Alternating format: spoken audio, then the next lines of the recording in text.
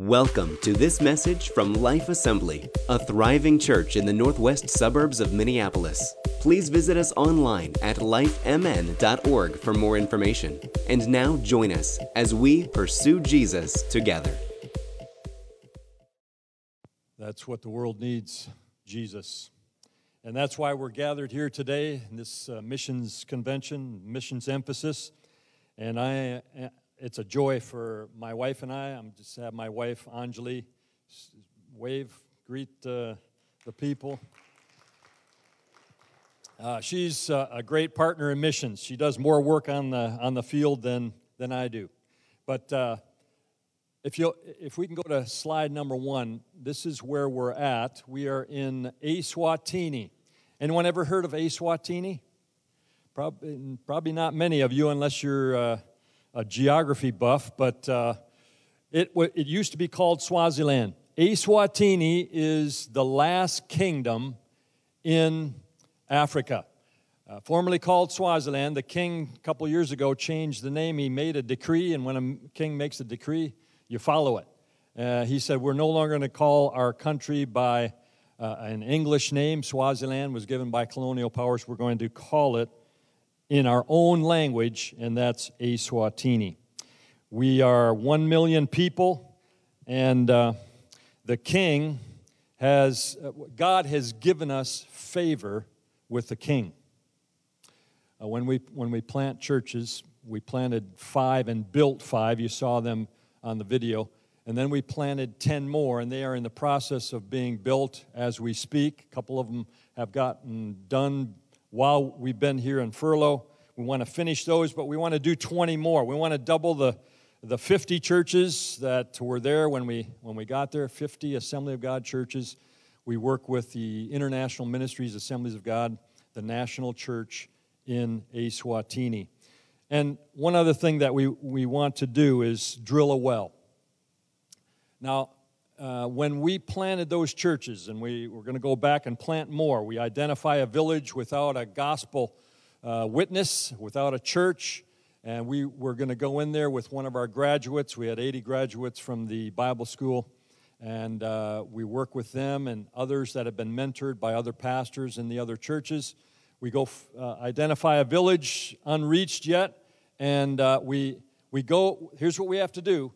We have to go see the chief. You see, there's a king, and there's about 100 chiefs that run the country. We go to a chief, and we ask for land, and he gives it to us. And here's why. The king has told all of his chiefs that if the Assemblies of God want to plant a church in your village or your region, a village in your region, give them land. So we have, God has given us favor with the king. We get all the land that we need, and we want to do 2 things. We want to do 3 things. We want to build that church, and then we want to drill a well. If you drill a well in most of Eswatini, outside the urban centers, 2 or 3 large urban centers, when you drill that well, this is what it means. You saw one that we drilled last term.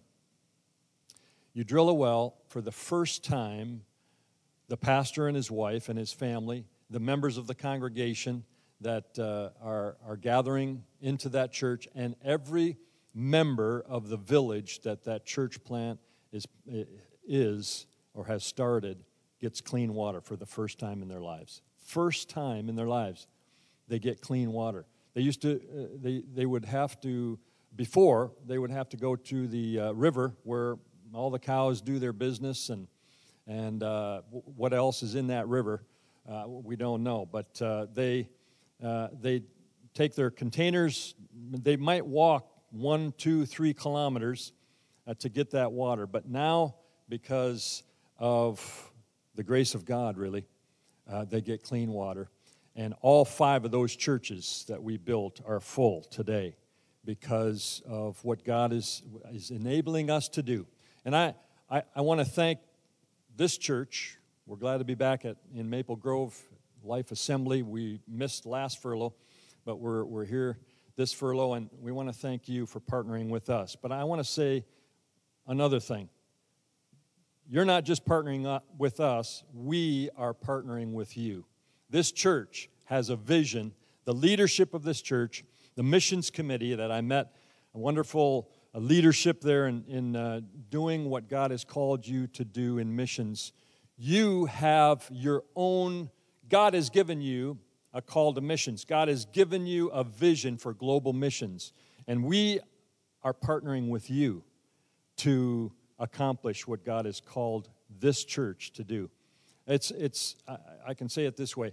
When we go to Eswatini, and when those 22 missionaries go to their countries, and we have missionaries with us today. I'm glad, I'm honored to be with home missionaries here today and world missionaries, evangelists, worship arts experts, and this is when we go to where God has called us, we're doing this. We're opening a branch of Life Assembly where we go. We are your extension of missions wherever we go because you have taken it on your heart to support us. So we thank you. If you have the Word today in whatever form you have, your Bibles, your tablets, your iPhones, I want to share just briefly the Word of God today. I'm looking at John chapter 10, verses 14 to 16. Join me in that text.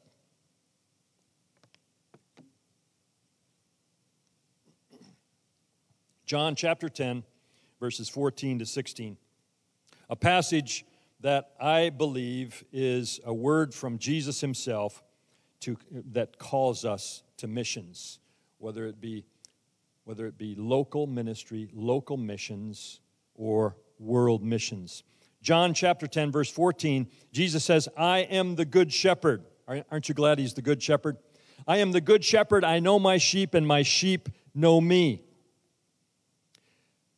The first point I want to make before I get into world missions, that's my heart, and I look forward to hearing all the hearts of the missionaries here today at the banquet. I don't know how I was selected to speak here today, but there's many here that can speak as well or better. But I look forward to hearing your heart in the missions banquet after our service today. But when Jesus says, I am the good shepherd, he is saying this. I am here to nurture you. I'm your pastor. I'm your shepherd. And he has delegated under shepherds and leaders of every local church. When he says, I am the good shepherd, it is a premise that I want to say before I go to world missions, and that is this: local ministry. And that's the image of the good shepherd. Local ministry must never be neglected. You are here because God has called you to this local flock so that you can minister to one another, so that you can be encouraged and edified and built up, so that this church can be strong. It can be the tool in God's hand to minister to one another. But missionaries need you to be strong. I can't do what I do. All these missionaries here can't do what they do without you. If there is no without the local church, there is no missions. There's no world missions. There's no home missions. We rely, and God has raised you up to come alongside us, and we alongside you to do the work of missions. I am the good shepherd. Local ministry must never be neglected. Verse 15, just as the Father knows me, I know the Father. I lay down my life for the sheep. Jesus is both the good shepherd and he is the lamb that was slain for you and I. Amen? The atonement, what Christ did on the cross, he did individually specific. The atonement is individually specific. Each one of you, he died for, didn't he? Each one of you in Christ, if you put your faith in Christ, he died for you individually. But he also died for those that are still lost in Maple Grove. And the second thing we must never forget, local ministry, and secondly, local missions. I'm here as a world missionary, but I declare to you from the words of Jesus that he lays down his life locally, it's individually and locally specific to your community. Jesus said, after you have received my Holy Spirit, you will be my witnesses first where? Jerusalem. For you, that's Maple Grove and the surrounding area. You will be my witnesses in Jerusalem, and then to Judea and Samaria, and then to the ends of the earth. So the atonement and what Christ is saying when he says, I lay down my life for the sheep. If you were the only one on earth, he would have come and died for you. Individually for you.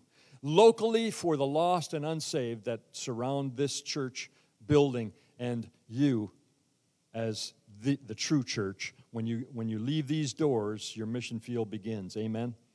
You become Jesus' own witness to those who are lost around you. But I want to go to verse 16. We have to go to verse 16 to get the full scope of what Jesus wants the church to do. He first said this to his disciples when he gathered 2,000 years ago. He first said it to his disciples, but he is now saying it to every generation of the church that has ever gathered together in a local body across the world for 2,000 years. Jesus wanted these words. He wanted his church and every generation to hear these words, and that's why these are recorded. Verse 16, what does Jesus say? I have other sheep. I have other sheep that are not of this sheepfold. Who is he speaking of? Yes. Good answer. Whoever said that gets an A. I'm a teacher, so you get an A. The Gentiles, who is he speaking to when he says those words? He's speaking to the only people group that had yet been assembled into a flock, his disciples. They were Jewish believers, but he tells his Jewish believers, and he tells you and I, in fact, you and I, unless you're Jewish here today, you and I are here because Jesus said these very words even before he gives us the Great Commission, before he ascended to heaven. He said these words, I have other sheep that have not yet been gathered into the fold. He's speaking of all the families of the world. He's speaking about you and I. You and I are here as Gentile believers because Jesus had it in his heart to go beyond local ministry and local missions to extend the gospel to the entire world. Hallelujah. So what I want to declare here is this. The atonement is also globally specific. Amen? If we just rely, or if we just do local ministry and local missions, we have missed the point of the Great Commission, the complete point of the Great Commission, where he says what? Go, therefore, and make disciples of all nations, every people group. How many people groups still have yet to hear the gospel message? There's 6,000. 6,000 unreached people groups that represent 2 billion, over 2 billion on the face of the planet yet to be reached. Are we going to reach them? Are we going to do our part? You see, when you send those 22 and you have a heart to, you want to do more, you want to send more, you want to do more home missions, you want to send more in Judea and Samaria, you want to send more world missionaries to the foreign field. It is because you're hearing the words of Jesus, I have other sheep. That is the short of missions. I have other sheep. I have other sheep in Maple Grove, Minnesota. I have other sheep that are living next door to you. I have other sheep in your workplace. I have other sheep that have yet to be gathered into the fold locally as well as globally. Everyone here, if you're in Christ here today, everyone here, without exception, you are here with the hope of eternal life for this reason, without exception. Someone before you received Christ. Someone before you received Christ heard in some way, form, or manner, heard the words of Jesus, I have other sheep. And they heard those words and they went to you to share the gospel. Everyone here, without exception. Everyone here at some point was lost, unsaved, until someone heard the words of Jesus, I have other sheep. And they went to find the lost sheep to be brought into the fold. Hallelujah. I joined my dad as a missionary in Kenya. This was, 30 years ago. My dad was in Kenya. He was a missionary in East Africa. He'd teach at East Africa School of Theology in Nairobi. And then he went out to the region called Maasai Land, a traditional, primitive tribe, warrior tribe in Kenya, in southern Kenya. Well, I joined my dad as a single missionary associate. I joined him, and my assignment was to plant a church. I would teach as well, along with my father. I'd teach at East Africa School of Theology Monday through Friday. And then on the weekends, I took one of those graduates, or one, he was a student, hadn't graduated yet, but his name was Jefferson Yatuka. He was from the Kisii tribe, an unreached tribe in southern western Kenya, and he was a very bright student, and so I took him and a couple others, but primarily I was with Jefferson. In the weekends, we would go to an impoverished area of Nairobi, open sewers, barely electricity there. We'd go door to door, and sometimes it wasn't a door, it was a blanket over the opening. And we would go door to door in this impoverished area. Nobody, other students said, nobody goes into that area. It's called Pumwani. Nobody goes to Pumwani because there were Muslims there. There was danger. There was everything you could think of. But Jefferson and I went into that impoverished area for 1 year. Every weekend we'd go and we'd share the gospel of Jesus Christ. And when the Bible says the fields are ripe, this is Africa. This is sub-Saharan Africa. Not one home ever rejected hearing us share the gospel. Not one turned us away. Does that work here in the U.S.? Well, not too well. But in Pumwani, everyone is impoverished. They'd bring us in. They'd invite us in for tea and whatever, and we'd share the gospel. 7 out of 10. And I'm talking about hundreds of people. 7 out of 10, before we left, bowed and repeated the sinner's prayer with us. They gave their hearts to Jesus. At the end of that year, we had gathered 225 faithful every Sunday. 225 gathered in a rented hall, an elementary school hall. And when I left Africa, it was the last Sunday. It was after church, and we had a great farewell. And I took Jefferson aside, and I had just preached this message. And I told Jefferson, don't ever be satisfied with the numbers that you have at any time. And with the people, whether it was spiritual growth or numbers coming to Christ. Don't ever be satisfied. And he was. You see, Jefferson, when he came to school, he came from one of the rare wealthy African families in Nairobi, or in Africa, all of it. But his family was wealthy. His father was a chief. He had businesses. He had farms, and he was groomed. They groomed Jefferson to become to go to law school and then into government and business. And he went to the best schools. And he shared with me his testimony. He said, just before I entered law school, God's called me. I gave my life to Christ, and God called me to become a church planter and a pastor. And he went, the day that he was called, or right after he was called, he went to his father and he said, I'm going to East Africa School of Theology to become a minister. His dad turned a shade of anger red, just was beside himself with, and went through a lecture of what I have done to get you to this place so that you could be something. And now you're telling me this. If you do this, you will never see 1 shilling of inheritance from me. In fact, I will disown you. He went to Bible school anyway.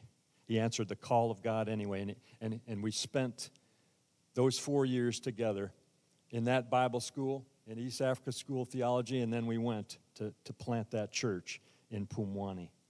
And I told him, I said, he was satisfied with where he was. He was actually making enough income to support now his wife and 2 children. But I told Jefferson this. I said, don't ever be satisfied. Don't ever be satisfied with where you're at. Go take the next step. Take the next step where God is calling you and leading you. Well, 20 years later, fast forward 20 years later, we were coming back from Mauritius, our first term as missionaries in Mauritius, on our way back to the U.S. for a furlough. But we wanted to stop. I wanted to stop in Nairobi to find out what Jefferson was doing. And so we got off the plane in Nairobi, and we didn't know where we were going to start because we didn't have his address, didn't have his phone number. So we went to East Africa School of Theology, and we were hoping that someone there would know where Jefferson ended up. Well, we talked to the first guy. He was a student. I said, do you know a guy, a pastor in Nairobi somewhere? His name is Jefferson Nyatuka. Oh, yeah. Yeah, everybody knows Jefferson Nyatuka. He is no longer called pastor. He's called bishop. Bishop Jefferson Nyatuka. And his church is 5 kilometers down the road here. And so I got in a taxi, went to the compound of where Jefferson Church was, and I got out of the taxi, and I stood before a building, a church building, that held 4,000 members. Hallelujah. Jefferson had heard the words of Jesus, I have other sheep. Are you hearing those words today? I have other sheep that have not yet been gathered into the sheepfold, whether it's here in Maple Grove or whether it's there in Eswatini or there in Kenya or there in Europe or there in Asia. There are still yet to be gathered into the fold sheep. Hallelujah. I'm reading Revelation chapter 5, verses 6 to 10.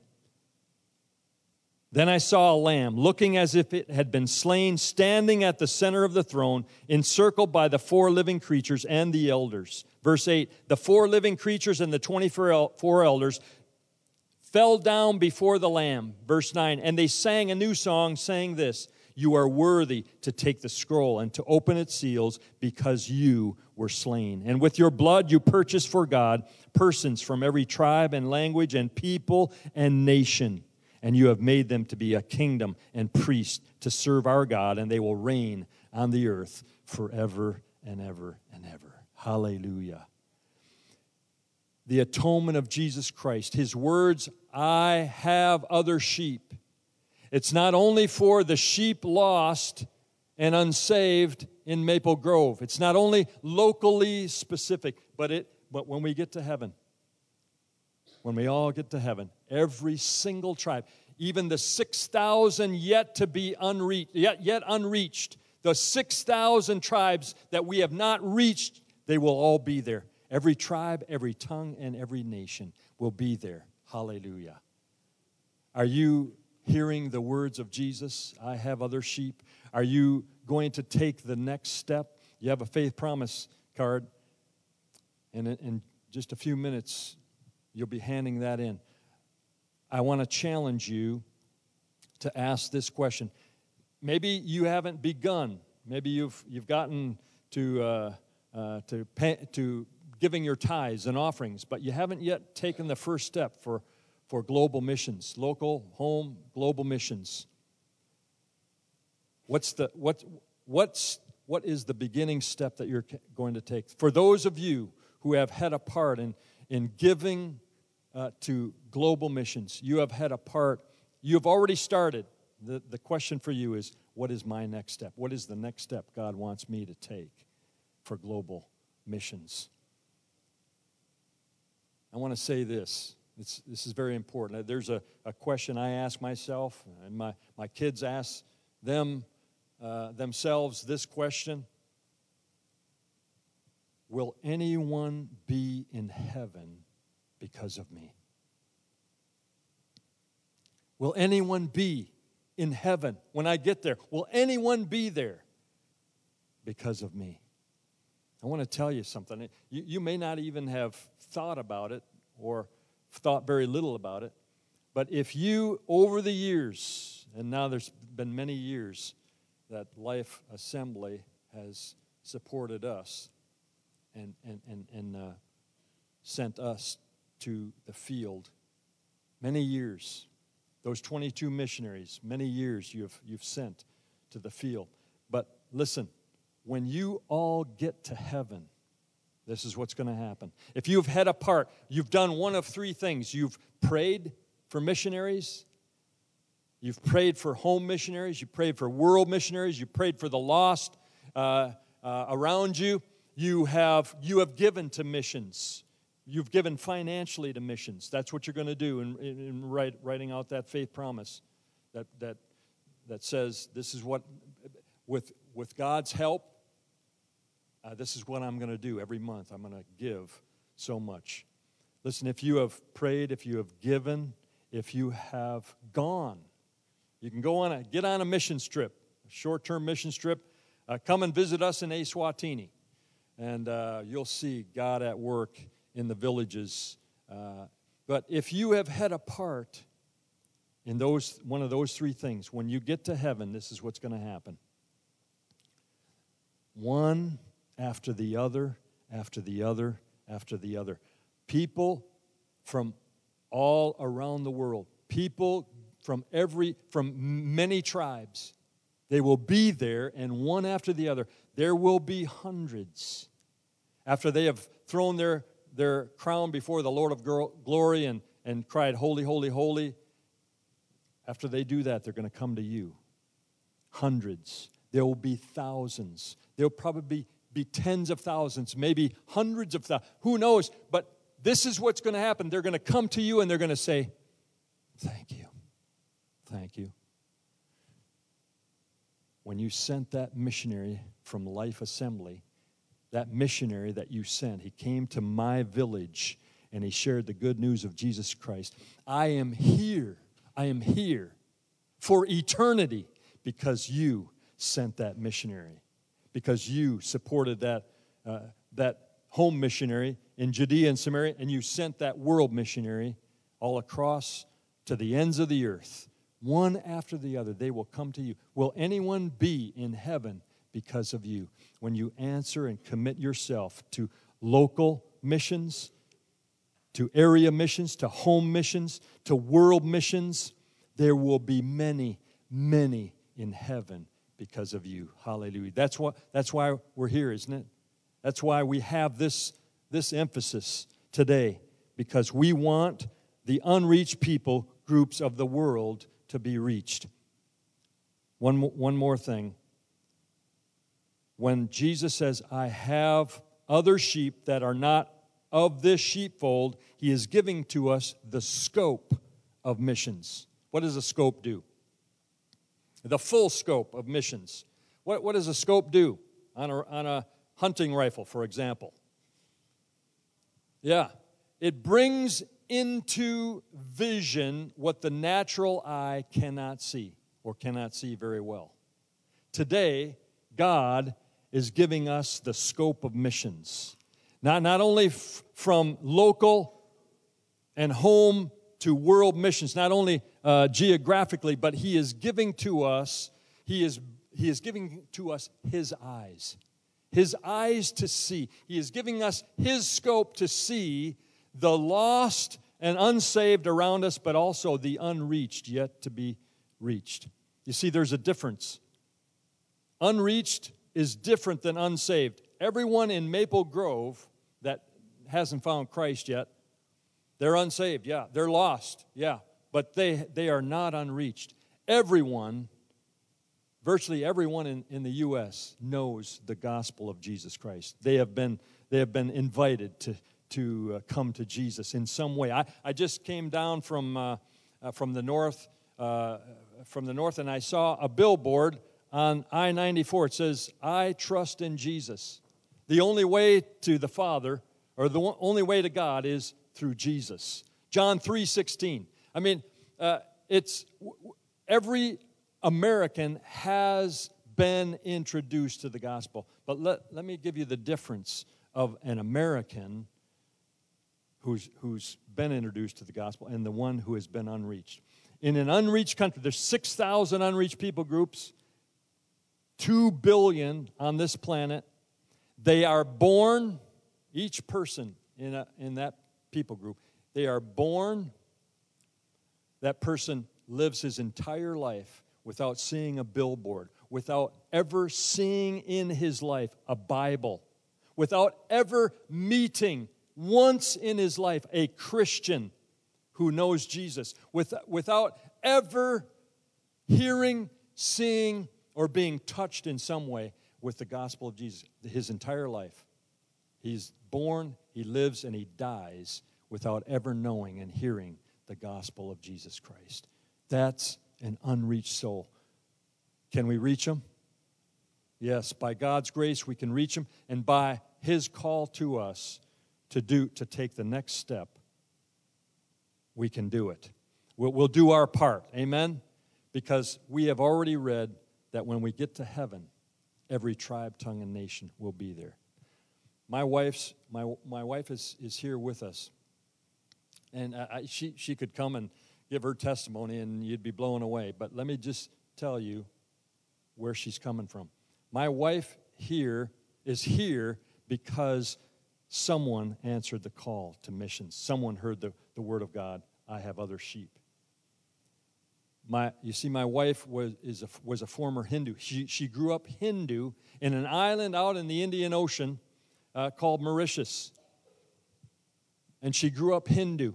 In fact, everyone on the majority of the people on the island were Hindu until someone heard the words of Jesus. I have other sheep. An Assembly of God missionary in 1968 went to that island where there was no church. The Catholic Church was there.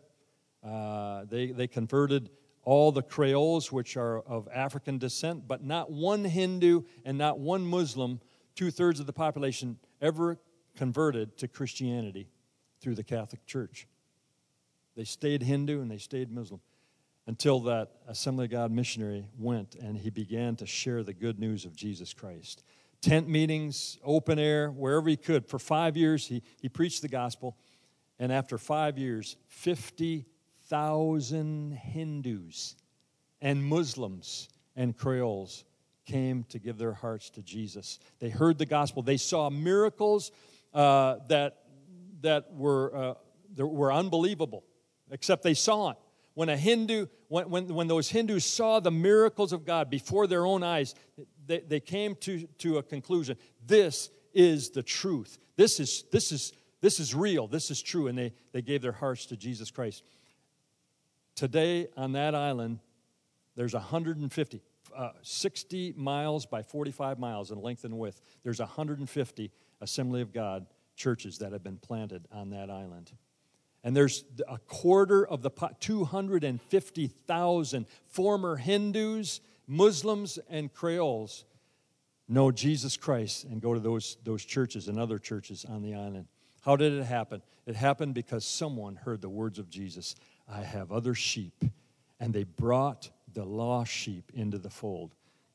Keep sending missionaries, both home and abroad. Amen. Father, I thank you for what you have done in this local flock.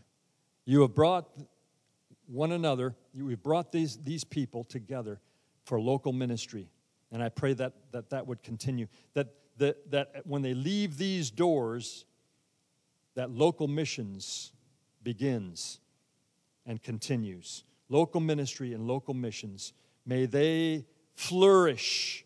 May this sanctuary be full, because we have heard your words and we have gone to find the lost sheep. But Lord, I also pray that you would help us to take the next step that each of us needs to take. Lord, you are calling us, not just for local missions, but for home missions and world missions today. I pray that you would speak to us right now, today, at this moment. What is it that I need to do to bring into